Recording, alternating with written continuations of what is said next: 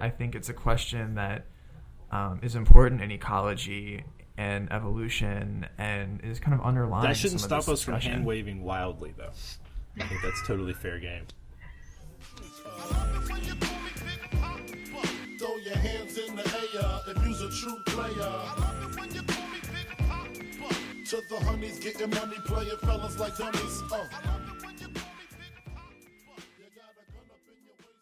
Welcome to episode 002 of Major Revisions. This week we're going to revisit 100 questions in ecology. I also want to talk about possible Nobel Prizes in ecology. With me as always is Grace Wilkinson from the... Where are you from? You're from here still, right? I say that I'm a current postdoc and a professor-elect. Professor-elect. So, with us as always is Professor-elect Grace Wilkinson of the University of Virginia, soon to be Iowa State University, and also from the University of Kansas, John Walter. Hi guys, how are you doing? Doing great, Doing Jeff. well. How are you? I was going to put something stupid in there, like, this week, like, Grace is going to give us her fantasy football picks, and John's going to provide a new review of the latest Bon Iver album.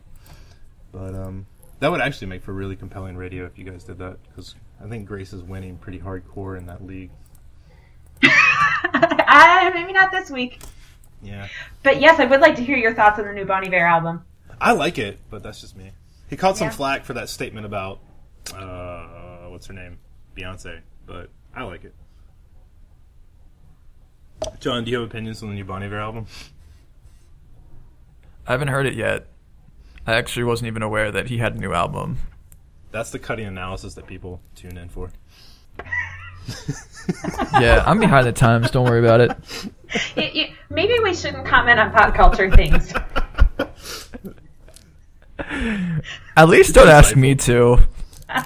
What's your latest pop culture reference, John? Like, where are you at in things? Because I've made this joke, like, since I had kids and then started grad school, that as far as movies are concerned, I'm only caught up to about the year 2008, 2009. So I'm kind of chronically behind things. Well, I'm still trying to catch my fiance up on the original Star Wars trilogy. That's a noble pursuit. If that speaks to...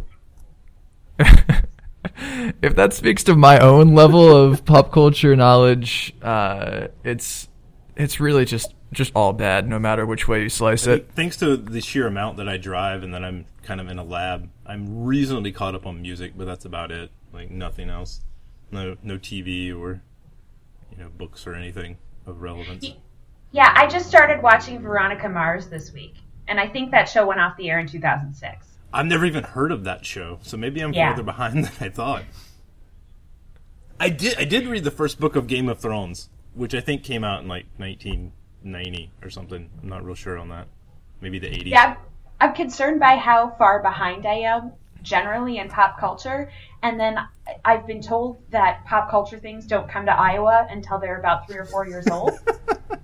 And so I'm going to be really far behind. Or you might be ahead. By That's their true, because standards. culture's all cyclical, right? Yeah. Let's see. I noticed between working in Richmond and Charlottesville, going back and forth, that it seems like Richmond is at least 6 months ahead of Charlottesville in many respects about things. And they really want you to know it, too. Oh my gosh, they're so much more hip and in touch with things. And hello to all of our listeners in Richmond. Yes. Hey, we have 8 entire followers on SoundCloud, so I'm pretty stoked about that. Which, granted, we haven't really technically released this, so by the time people hear that... Oh, which we should mention, we have a website now. Grace, tell us about the website. Yeah, our website is majorrevisions.weebly.com, and on the website you can find all of our episodes, learn a little bit more about us, but most importantly, whenever we mention different articles, blogs, or other podcasts on the show, you can find links to all of that material on the website. So go ahead and go check it out, and it'll be updated on a regular basis with our episodes and that information. We are also on Twitter now. We are major_revisions, and we'll start picking that up here soon, getting more. I guess after we officially kind of release things. And look forward to hopefully some 3 or 4 a.m. rants from John when the cats or the dogs rather wake him up, and he's just generally grumpy with the world. The world cannot wait. All right, so which one do you guys want to do first? Do you want to revisit the discussion, or you want to knock out Nobel Prizes? Let's talk about Nobel Prizes. Who wants to go first? Well, I guess we should kind of preface this a little bit, that the Nobel Prizes have been announced this week, and of course there isn't one given in an ecology or environmental science directly related field.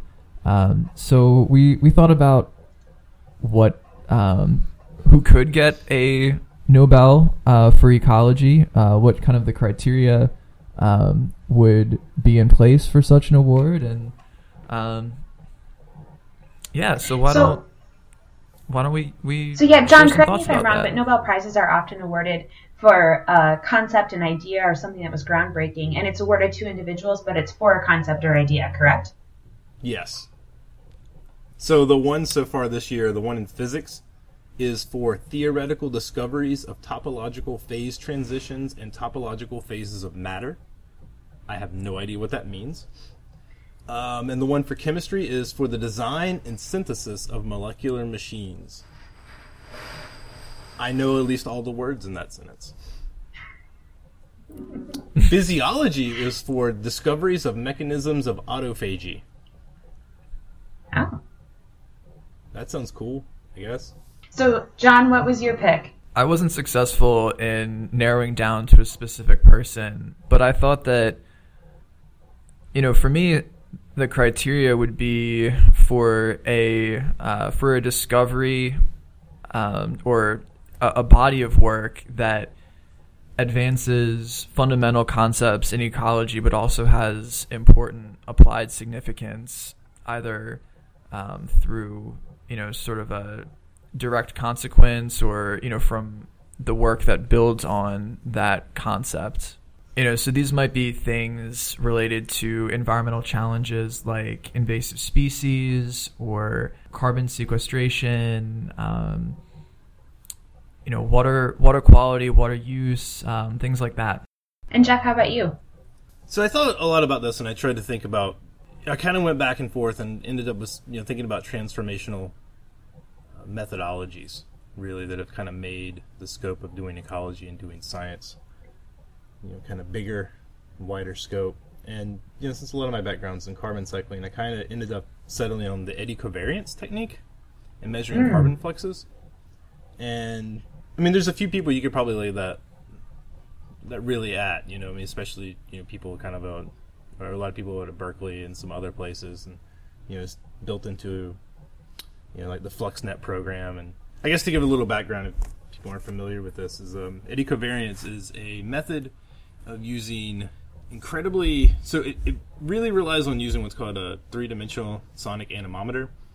So it kind of looks like, you imagine these like hawk's claws, like talons on top of each other, and there's 3 probes at the top and 3 probes at the bottom.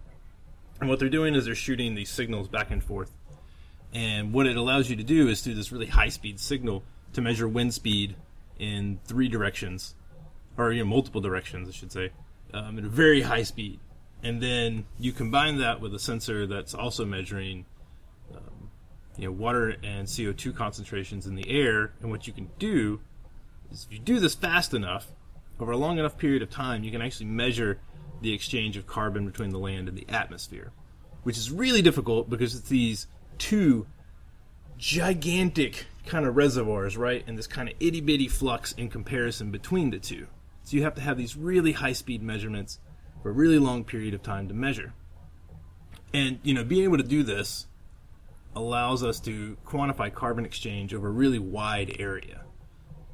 And so, because you put these, you put this setup like on a eddy covariance tower, and you jack it up kind of above the forest or above the wherever it is you're measuring, and you put enough of these out everywhere, and you're able to create this long-term measurement of carbon flux over between the land and the atmosphere that really allows us to look at changes in CO2 in the environment, and also changes of carbon fluxes. And FluxNet, which is these kind of group of loosely arranged kind of confederate of scientists and engineers and whatnot measuring at different places, has been around for 20 years now, and it's been a huge advancement in our understanding of carbon science, kind of nationally and globally. It's been a huge contribution to, I think, ecology in general. So I would go with that, but I don't know where you would lay that $1 million, like who that check would be written to.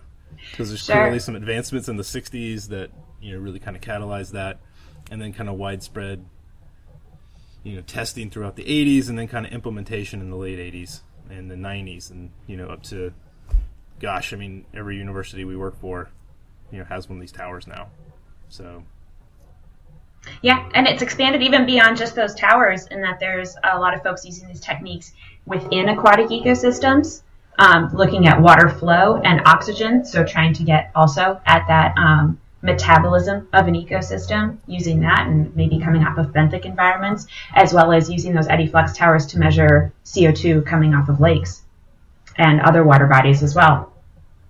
And we're really just getting, kind of mastering the methane flux at this point too. And there was an article that came out, I want to say from Nature Climate Change this week, showing that our estimate of the methane flux is off by a fairly significant margin of greater than 60%. So basically there's more than we thought there was. The good news was that it wasn't increasing, but that we were just underestimating it to begin with. So hopefully we get that down. The methane's really kind of interesting from a technological standpoint, because the instrument that you need to do it relies on like the path length basically of the laser. And the methane one has this like ridiculous path length. So this instrument's like 3 or 4 foot tall, and it's just we'll post pictures of it if you've never seen one. Like, it's fascinating. Like, all these other instruments are like tiny, and then you have this like gigantic methane analyzer just sticking off the tower. But that gets into boring technological minutia that no one really cares about. There's like 12 of us that care, so it's fine. Grace, what do you got?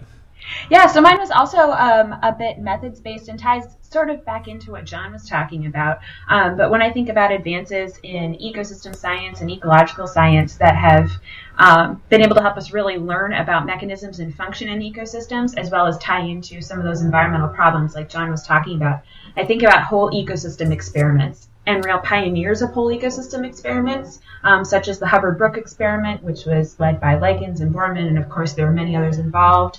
The Experimental Lakes area up in Canada, led by David Schindler and others, as well as the Experimental Lakes area in northern Michigan and the Upper Peninsula, led by Steve Carpenter, Jim Kitchell, and others over the years. And so the advances that have come from being able to do these whole ecosystem experiments and actually taking an experiment up to the ecosystem scale have been really fundamental in our understanding of things like nutrient limitation in aquatic ecosystems or acid rain impacts on forests. Yeah, I think that's a really good point. I think that kind of ties together a bit of what both Jeff and I were thinking about in terms of our criteria. I'm going to throw this actually out on. I'm going to throw this on Twitter right now. What are you throwing up? Just the idea of the Nobel Prize in ecology, if there were one. What would you go with? Obviously, we won't have these results in real time. We can check back in towards the end of this podcast and see if anyone's responded or talk about it next time.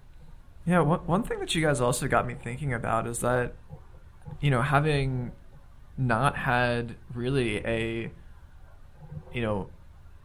enormously publicized field-wide type of prize, like a Nobel, there's a huge backlog of, potentially deserving people and research groups and ideas.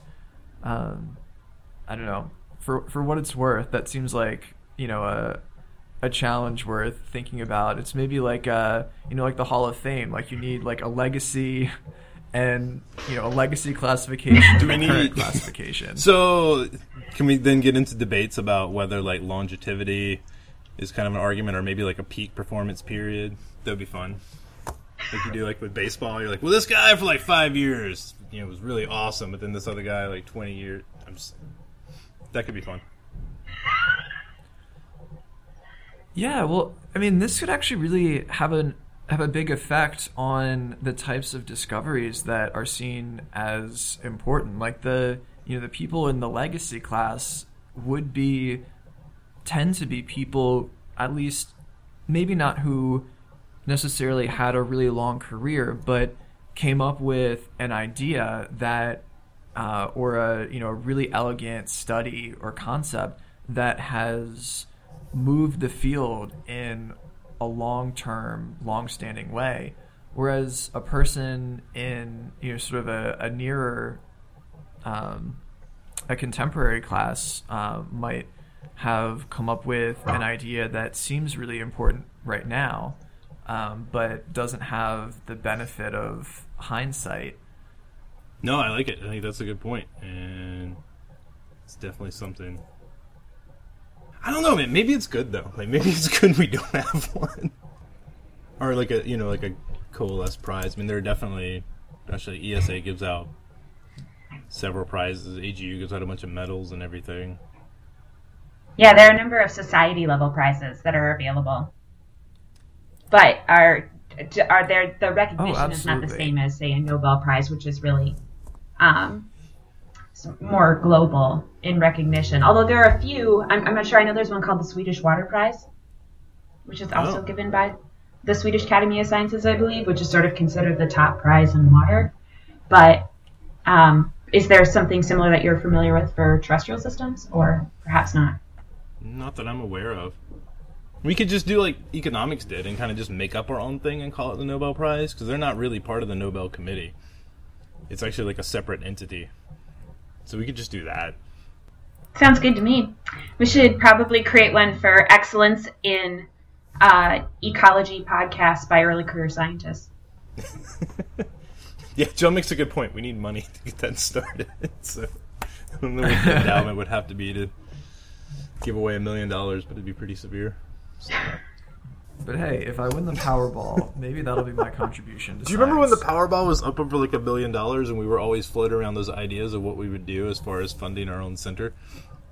Yeah, that's pretty much what I would do, is I would fund my own private I used to, when I center. would drive around rural Virginia, I would see these huge plots of land, like 1,000 acres for sale, and I'd be like, there's a lake, there's a river, we can make this one work. Just need to win that money. For the record, I doubt any of us have played the lottery for, more than $2 in the last 2 decades. So I buy a scratch ticket maybe once a year, like $1 scratch ticket, because I'm like, 60 cents of that will go to the schools. What's the big deal? I've never won anything. My mom plays all the time, which really isn't that surprising, I guess. Has she had great success at that? No. Not at all. She just does scratch tickets too. I don't think any of us... I don't even know how the Powerball even works. I'm sure you just show up and you buy a ticket, but I don't know. You see the scratch, the bubble sheets in the store? I need to investigate this. Yeah, so the Powerball, you can buy a random ticket, or you can ask for specific numbers. I guess that's what the bubble sheet is for. But yeah, I bought 2 tickets when it was over $1 billion, and obviously didn't win anything because you're secretly hoarding because you money, still talk to us.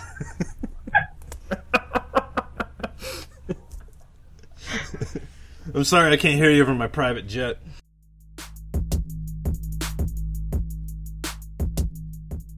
Revisiting the conversation, we'll wrap up from next week since we, which was a really good conversation. It just ended up going really long, which was fine. It's totally cool.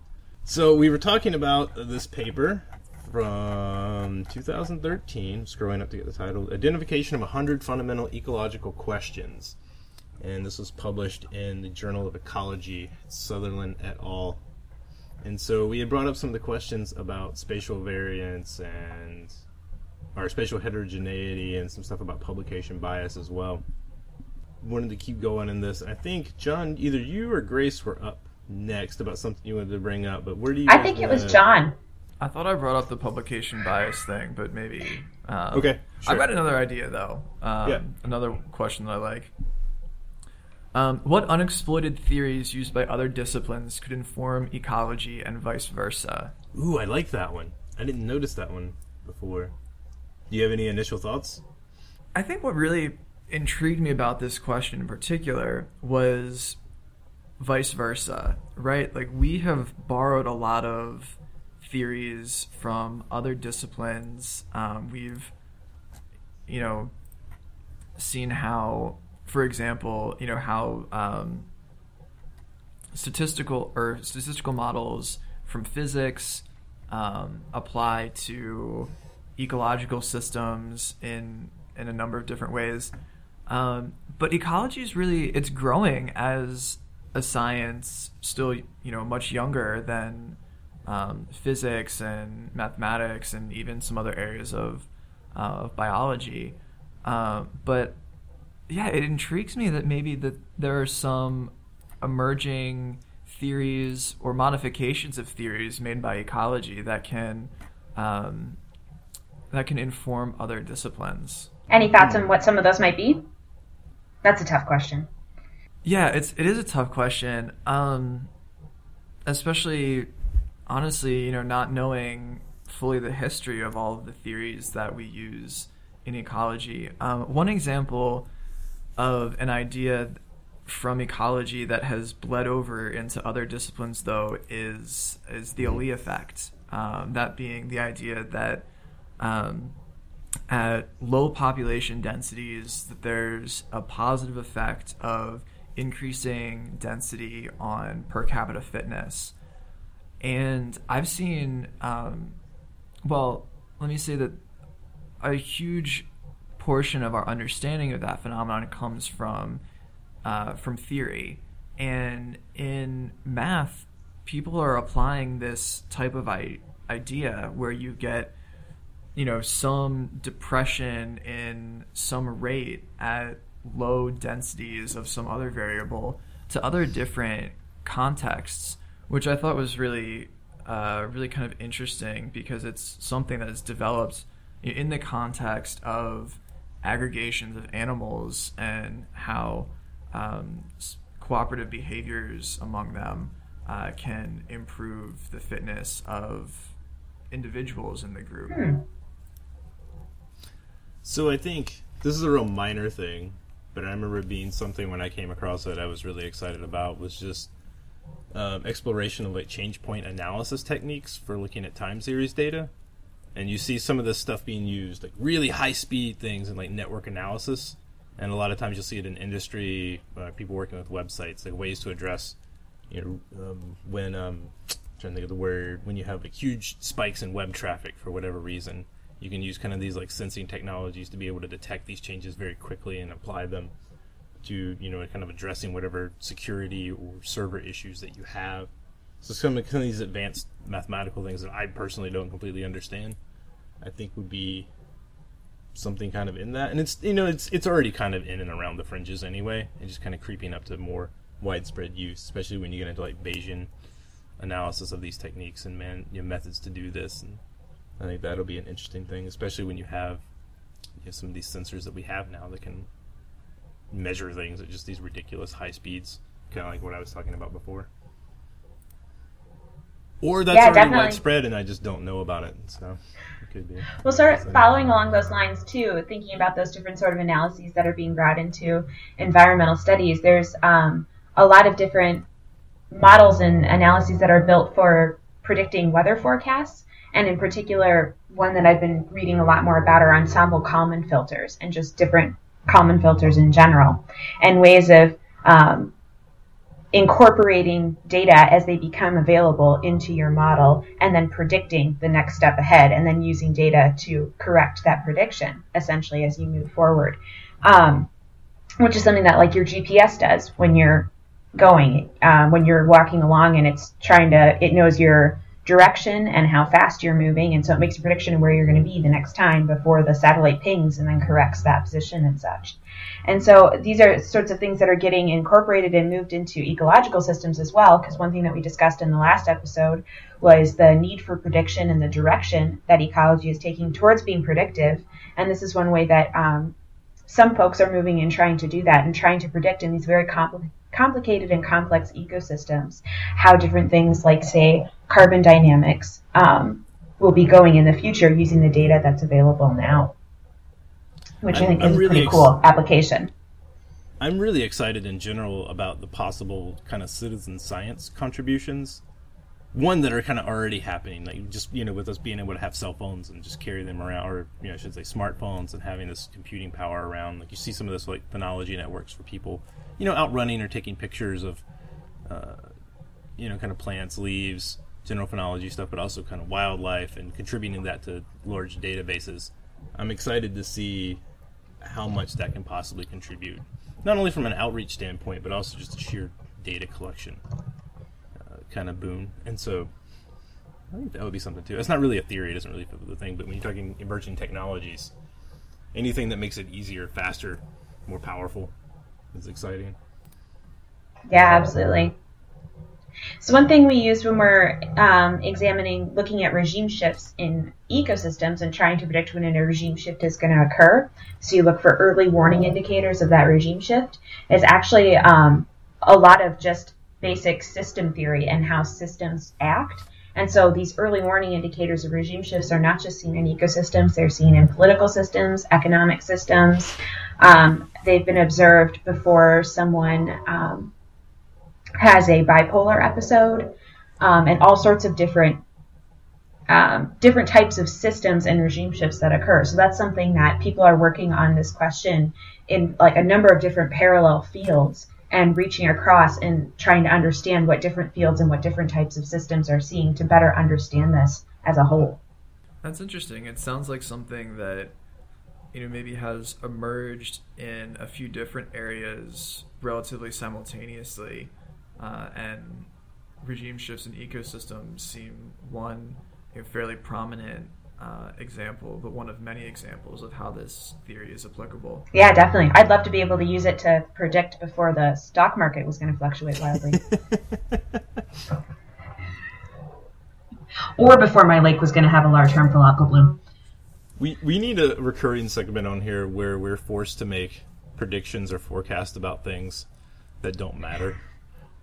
And then we need to keep a long-running tab of that, like some type of scoreboard or something, and see how we all do. Isn't that just our fantasy football draft? Yeah, fantasy football. Yeah, we'll do it. We'll start with World Series predictions at the end of this, just because that's pretty much all that I do in October anyway, because field work's over, and so I just kind of hang out and watch baseball, all the baseball that I missed, previously during the summer. So, okay, I know this is in here, and this is the one that I wanted to bring up, and I'm having trouble finding it now. But it was related to diversity, biodiversity in general. It was more of a broad question that I have that I'm not sure is really codified in here. So just summing up the whole section on community and diversity from 38 to 57. Does biodiversity matter?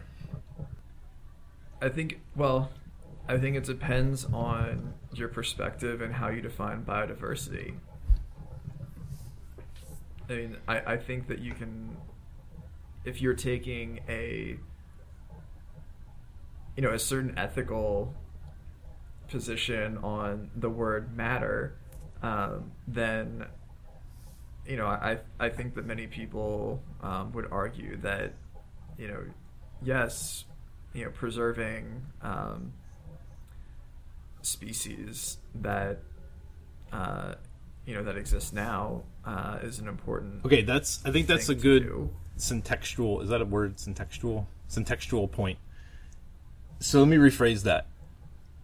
How should we begin to talk about diversity? In what terms? And how should we integrate that into our science? Like I'm thinking now, we were looking at some data yesterday in lab, and the bulk of it was really looking at forest productivity versus light use, and then somebody was throwing it up against some diversity metrics, and it's kind of like all noise, right? And just using kind of like a Shannon diversity index, which is was a like relationship of the species richness to abundance or something. I should probably be able to explain that more adequately. But in some cases, I think when you get into some of the ecological data, looking at that, I feel like we want to make these assumptions, and we want to build on these assumptions that diversity matters in all contexts. And I'm not sure if species diversity is necessarily the thing to look at, and maybe this is my own bias, but thinking more along the lines of some type of, I don't know, structural diversity or trait diversity, which I think there's some mentions in here too, something about, how does trait diversity impact function. But I think we need to move beyond just species diversity, but I'm not sure I really have an idea about that. I mean, generally, like, my kind of a priori on this is most of the time diversity doesn't matter, broadly speaking, but I'm totally open to thoughts on that. I think diversity matters when it depends on what you're comparing it to or what the matters portion is. So if you're talking about a specific ecosystem function, perhaps in a grassland for biomass production, diversity does matter. But I think what's really key and what a lot of these experiments have shown is it's very dependent on the species that are there or their function or what traits that they have. And it's not necessarily that it's species A plus species B, but it's this exact species A with this type of species B. Well, I mean, yeah, because the classic example is if you clear cut a forest, you actually increase species diversity because of what comes after it. And so, by that argument, if diversity is what you care about, you should clear cut all the forests. I mean, that's obviously like a simplification of the oversimplification. But I think a better acknowledgement, or maybe some real thoughtful consideration about what it is we're really thinking about there.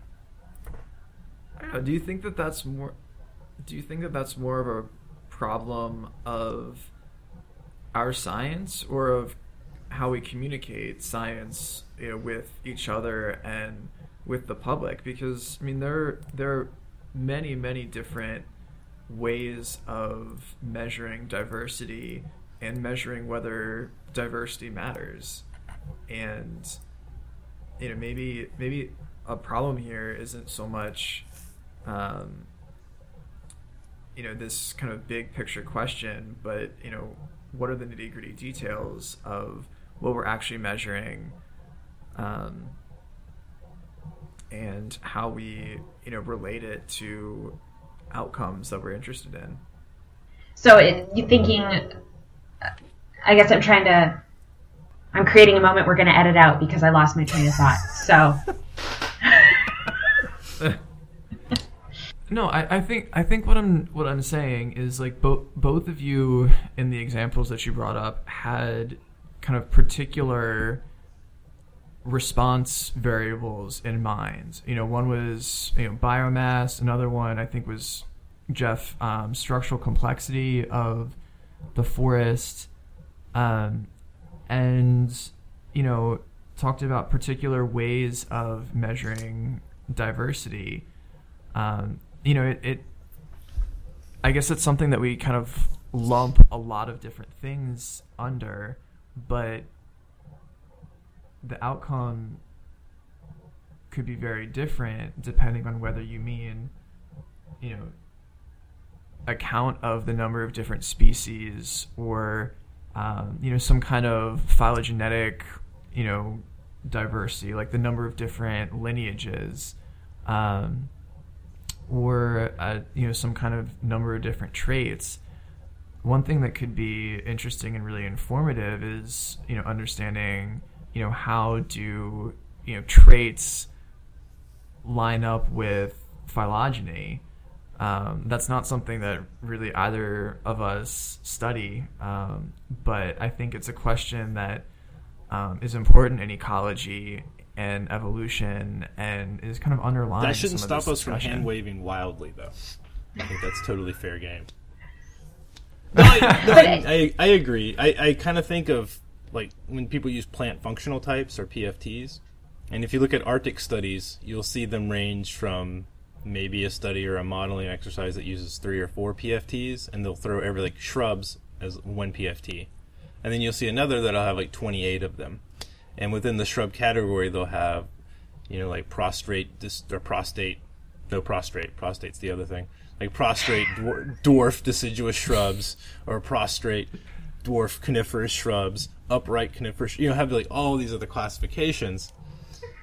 And so at that point, when you're starting to talk about prostate shrubs, which obviously are totally different, then I don't know, like that becomes kind of arbitrary, but I think it may, if done well, I guess it's kind of useful. I guess what I would say is that you would need some really careful consideration about what it is that you're testing, what it is that you're studying, and why you're doing it in order to be able to back up that claim of whatever it is, whether it's the diversity of species or diversity of functional types or, traits or something. But yeah, I didn't mean to cut you off there, Grace. Sorry.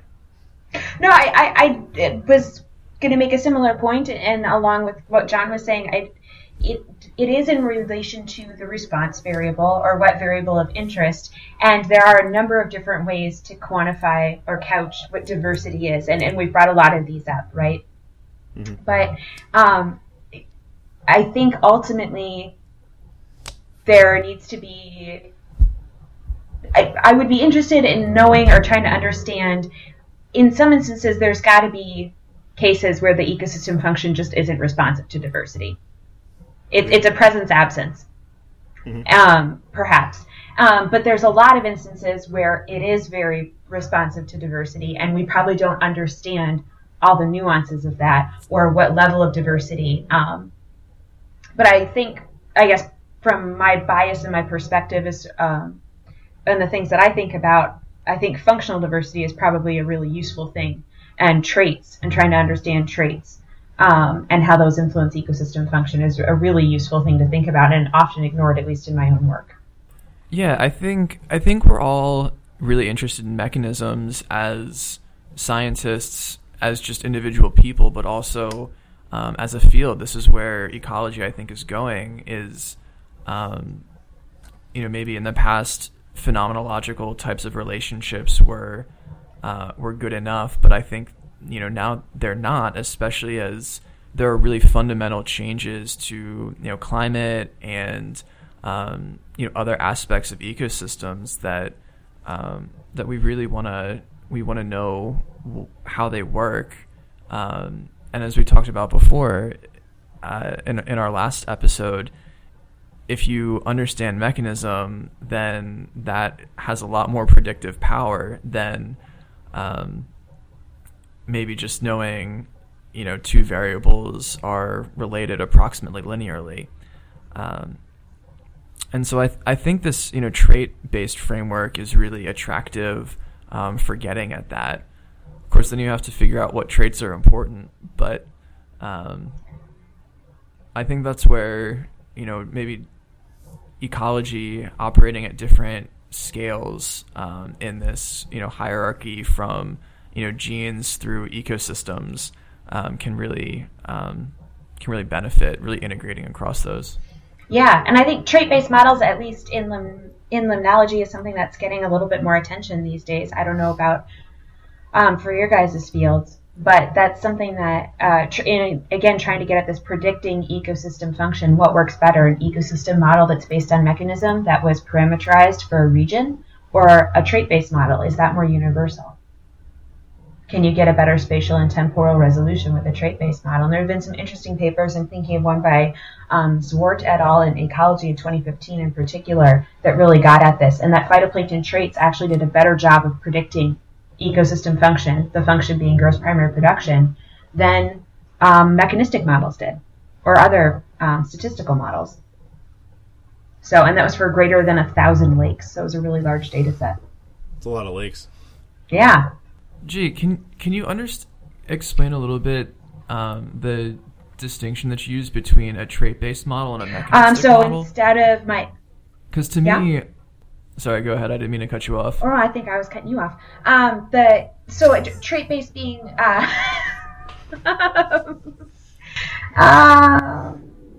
give me a second. I'm reading something, so let's edit this part out too.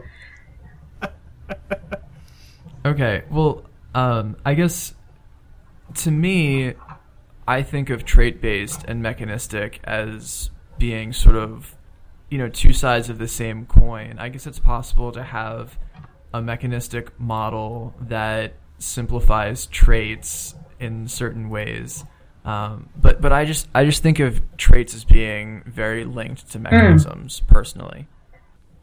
Yeah, so mechanistic was probably a little bit of a misstatement there by me, but So I guess thinking about like trait-based, looking at the individual species of the functional groups that are there and how they respond to certain environmental. So, you have this level of light or this temperature or something like that, and this is the production that you're going to get, versus basing it solely on environmental variables like total phosphorus and light and things like that for what you're going to get for your production.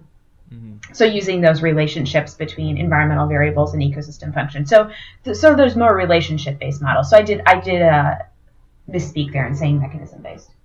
It's all good. That was really good. Thanks for the clarification.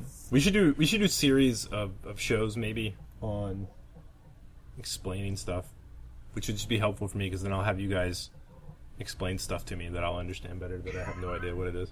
Or I'll just keep saying wrong things and John can explain it to both of us.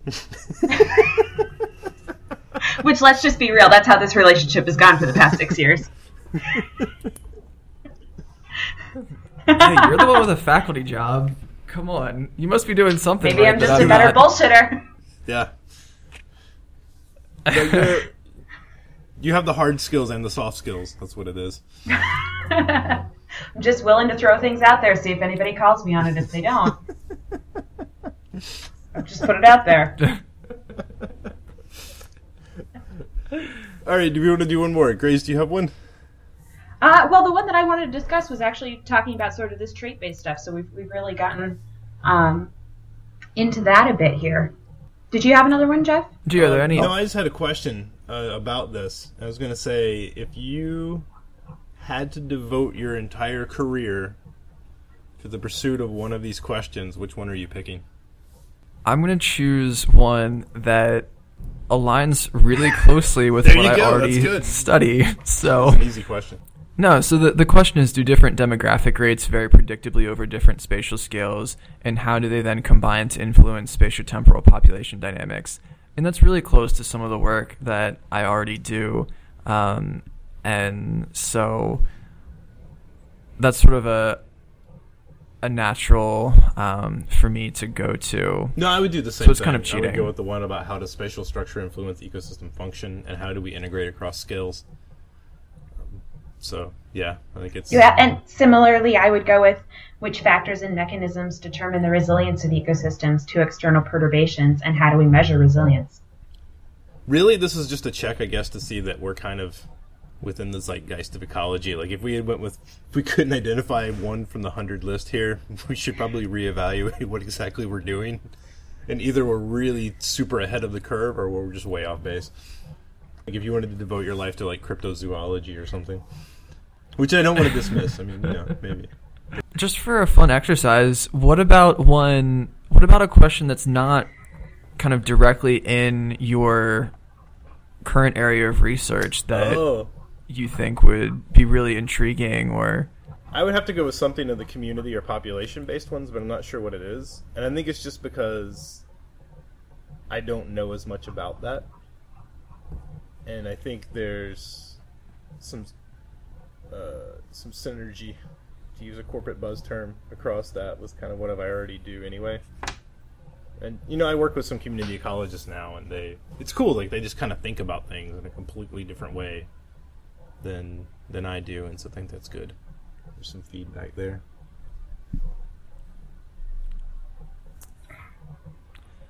Yeah, community ecology is hard. It's a recurring theme here. It is. Oh, I don't know. There's so many cool questions here. I guess one of them, what's the key determinant of the future magnitude of marine and terrestrial carbon sinks? And I would just put in there also inland water carbon sinks. Because we're actually creating inland waters through reservoirs and such more than we're creating marine or terrestrial ecosystems. But if we could figure out what actually controls carbon burial and carbon processing in these sinks and try to understand that across the different scales and the different biomes, I think that'd be really key. I think it's interesting that the word urban only occurs one time in this entire article, and it's the very last section in concluding remarks about the work in protected areas as well as farmland, post-industrial landscapes, and the urban environment, talking about how answering these questions concerning these restoration management and government policy. So there's really no addressing of urban ecology in a direct manner in this. And I think, given the size of the cities that we have and increasing kind of movement towards those cities, especially in areas outside of the U.S., like when you're talking like, kind of Africa and the developing world, and just kind of if you think of like the size of the surrounding area that is impacted by those cities, I think that's definitely an area that should be more in here that's not.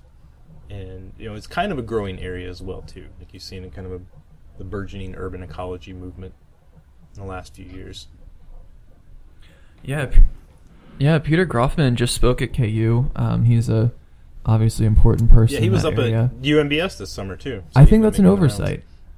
Yeah, I think that's an oversight not to give greater weight to coupled human natural systems and urban ecology and agroecology, because you're right, those are huge things, and even though they might have a certainly more applied character in some ways, you're really talking about fundamental ecological processes underlying them.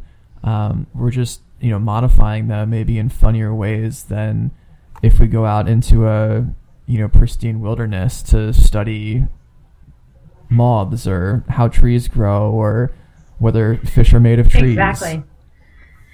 So I think obviously, I think we would all agree that there's both benefit in studying in pristine systems and there's benefit in studying in impacted systems. But what do you think some of the benefits are of working in both of those types of systems, or what sort of questions should we be getting at? Or should we just all be working in impacted systems? So we can call this in defense of pristine systems. In defense of pristine systems? Yeah. Oh gosh, there was a study a while back about where we actually do ecology, and to see if it was actually biased towards pristine systems. And I don't think it was. I think it was that we actually kind of really underestimate how pristine of a system that we actually work in. But when you look globally, it was basically the tropics were the area that we knew the least about. But if you just kind of look at a more granular level of just kind of like the Europe and the U.S., if I remember correctly, I need to go find this. It was in Frontiers. We were doing an okay job. Like there was definitely areas we could improve on, but we weren't necessarily biasing things towards more pristine environments. Yeah, so I think though, if I remember the article that you're referencing properly, a question that I had from it is pristine at what scale? Right? Like we don't tend to do ecology in, people's yards, but that's a huge amount of, the land surface of a developed nation. And so, we might do it in a, semi-natural area 100 meters from a yard, but, there's still an issue of scale there. That natural area 100 meters away might have, different species of, plants and microbes and insects and mammals and all kinds of things that are influencing the community and ecosystem and population processes occurring in that landscape in a different way than what's going on in someone's yard. So I think that there's still a lot of questions about how human impacted or human managed systems are different from a more pristine ecosystem, and then flows between those. So yeah, there definitely. First of all, one of my favorite trivia facts. That's super dumb. The area in the United States that is covered with manicured lawns is equivalent to an area the size of the state of Michigan, and which is a lot. And then 2, you're talking about people's lawns. There actually was a really great presentation at ESA this year. I believe it was Carly Zeter from the University of Wisconsin, who literally went out and looked at soil organic matter in people's yards and across the city of Madison, and had like this ridiculous sample size, like 5,000 or 6,000 or something. And it showed huge differences between what was going on in yards versus what was going on in other more, quote unquote, pristine areas versus other developed areas of the city. So I don't know. I think it's really cool. I think it's something to consider. Yeah, I think, and this conversation has just made me wonder, maybe pristine versus impacted is kind of a false dichotomy. I mean, one of the things we love to say in ecology, right, is it's a continuum. But it is, or maybe it's just you're doing work where you're at, and there's pretty much, to some degree, human influence almost everywhere that you're working. Yeah, it's, the Anthropocene now, supposedly, maybe. Yeah. And so I think officially it was declared that a couple weeks ago, right? Yeah. There was a committee, they held a meeting, they decided. Who picks the committee for that? I have no idea. Yeah, I want to be on that committee. I want to be on that committee. I don't generally want to be on that many committees, but... I wonder if this is the first geological era that's been voted on. I mean, maybe not. By default. Well, I guess the first one that's been voted on it must people be. were actually in it, right? I don't know if we had that organization 10,000 years ago. You don't know. Yeah, I'm not dubious. Selling one out. All right. So, do we have any closing thoughts on the 100 questions in ecology? Well, I think this is a really useful exercise. An exercise like these that are done in different disciplines can be a really good way to look at the state of where your field is and where you are moving forward. And I guess as a early career person, I find them really useful because it gives me an idea of places maybe I should think about going with my work.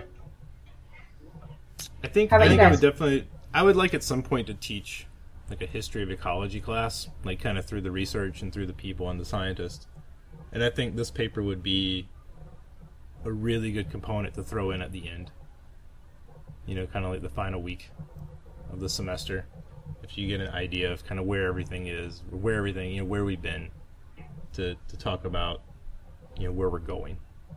So I definitely like it. I think it's really good, and I think there's probably some supplementary stuff, some other things that you could throw with it that would be useful as well. John, do you have any thoughts?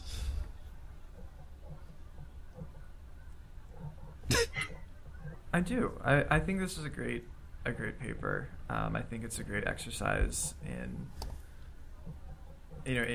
any field for just the reasons that you mentioned. I think that ecology has already changed a lot since 2013. And one of the things that I thought of looking at these papers or looking at these questions is that we already have, for certain cases and certain systems, answers to a lot of these questions.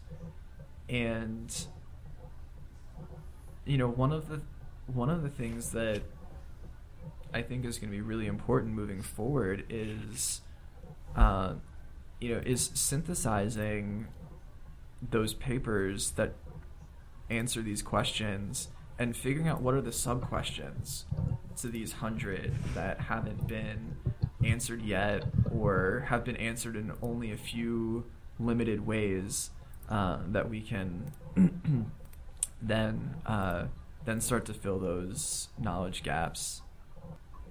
I like it, guys. I like it. So, do you guys have anything? We'll close on, before I ask you forecast questions, I got two now. But do you guys have anything that you've read, seen, listened to, heard, you want to share with the world that you think is particularly awesome? At the risk of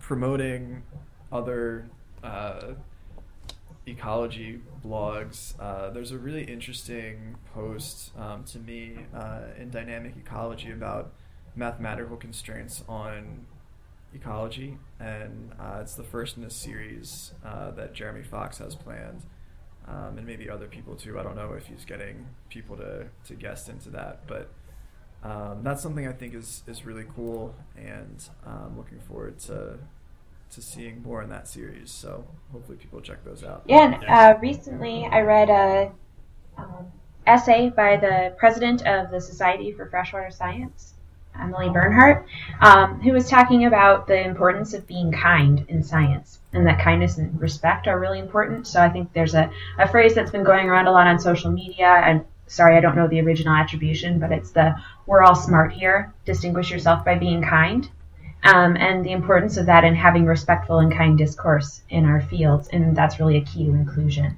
So we'll post that on the website as well, and you can take a look at that. It's a pretty interesting essay. I totally saw that you had posted that this morning, and I was like, Grace completely stole the one that I was going to mention. I knew it. So well, great minds think alike. I wrote a piece this week for PLOS Ecology blog, but the part that I want to mention is the part that I cited in there, because I don't really care. You can read what I wrote or not. It doesn't matter. It's really just a puff piece on how leaves work and like why they change colors and kind of the economic psychology of that. I thought it was really interesting, Jeff. As a person who hasn't thought about this, I've always wondered why leaves change daylight. Very interesting. Well, I'm not one to like tout what I wrote, but what I want to tout is there's a reference to the Great Smoky Mountains site that they have in there where they built a fall foliage prediction map that's interactive, and I really love well-done visuals, and well-done visuals that are also interactive. Like, that's straight to my heart right there. So I'll put up a post on that, or put a link to that, and you can kind of play with it and look at kind of the peak days and see where, the fall foliage is going to be the most prominent. I know I'm probably stupidly going backpacking this weekend in Dolly Sod's Wilderness in West Virginia, and where it's predicted to be like 20 degrees, I think. So it's going to be a nice weekend out there as far as seeing the leaves. So I'm kind of excited. Hopefully the hurricane stays away from us. But that being said, anyone in the Southeast or in Florida in particular who be safe and hope you guys are all right. Yes. So we want to mention particular names of people we know. I know we all have friends, family, and loved ones in Florida, Georgia, South Carolina, and hope that they are all safe. All right, are you guys ready for predictions?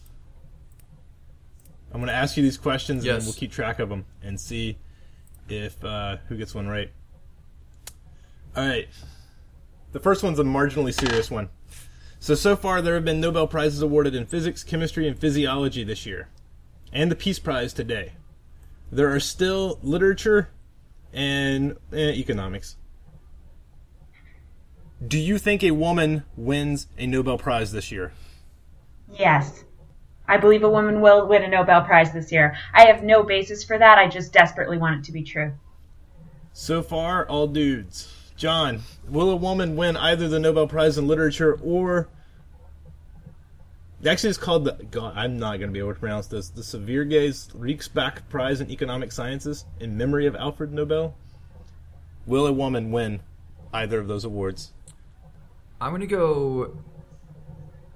Yes, but it's not going to be solo. It's going to be part of a team with economics. And I have no factual basis for that. There's literally an ad next to this that says Nobel Women, and not a single woman is on this so far. I'm going to go with I hope so, but I don't think so. So I'm going to go with no. All right, we've run the gamut. We run that, yeah. And also, from like a game theory perspective, if you guys are both going yes, it makes sense for me to go no.